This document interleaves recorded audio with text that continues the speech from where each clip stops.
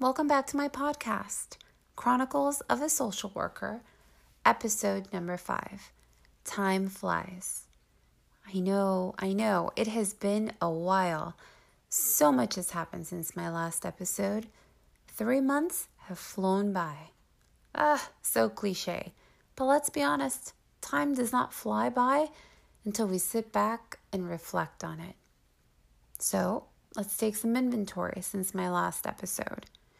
I graduated with my Master of Social Work degree. I traveled to Calgary to celebrate. I have maintained my employment, learned that my father is gravely ill.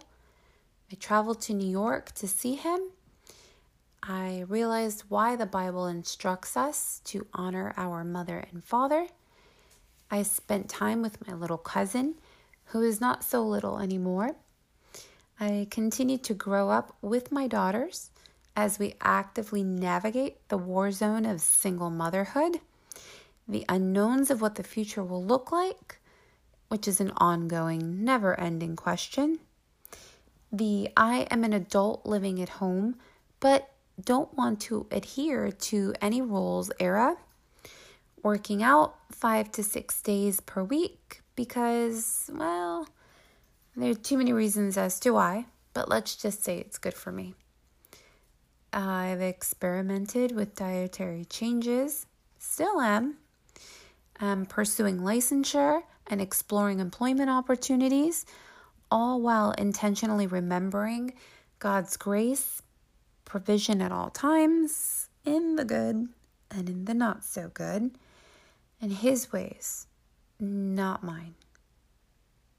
As we all navigate our daily paths, time does not stop to wait for us to catch up or give us a break from the last trial we overcame.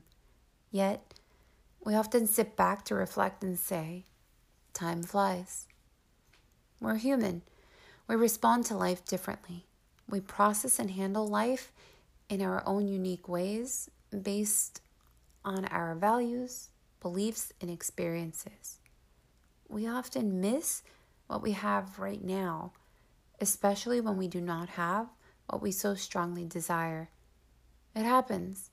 We cycle through times of gratitude, especially when we have what we want, and notice all the amazing and priceless blessings we have.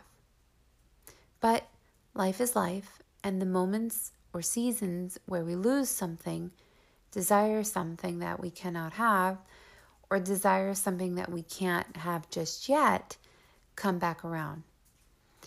Moments where we and the ones we love are safe, at peace, and even successful keep us momentarily in the present.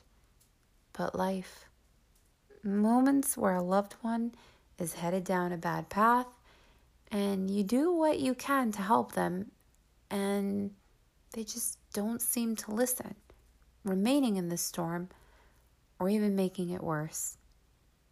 The cycle will continue no matter what we do because we cannot control life.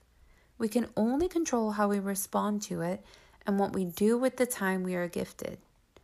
Cliche again, I know, but so true. The glimpse into these last 3 months' events are a prime example of the ups and downs. The framing of those events and how I have put forth positive efforts to tackle them. Remember, it's all about the response.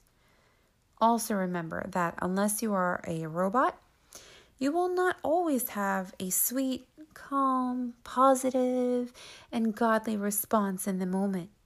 A positive reframe may come after the tears, after the ranting to your friend about it, after some not so nice choice words, and after telling God all about how disappointed you are.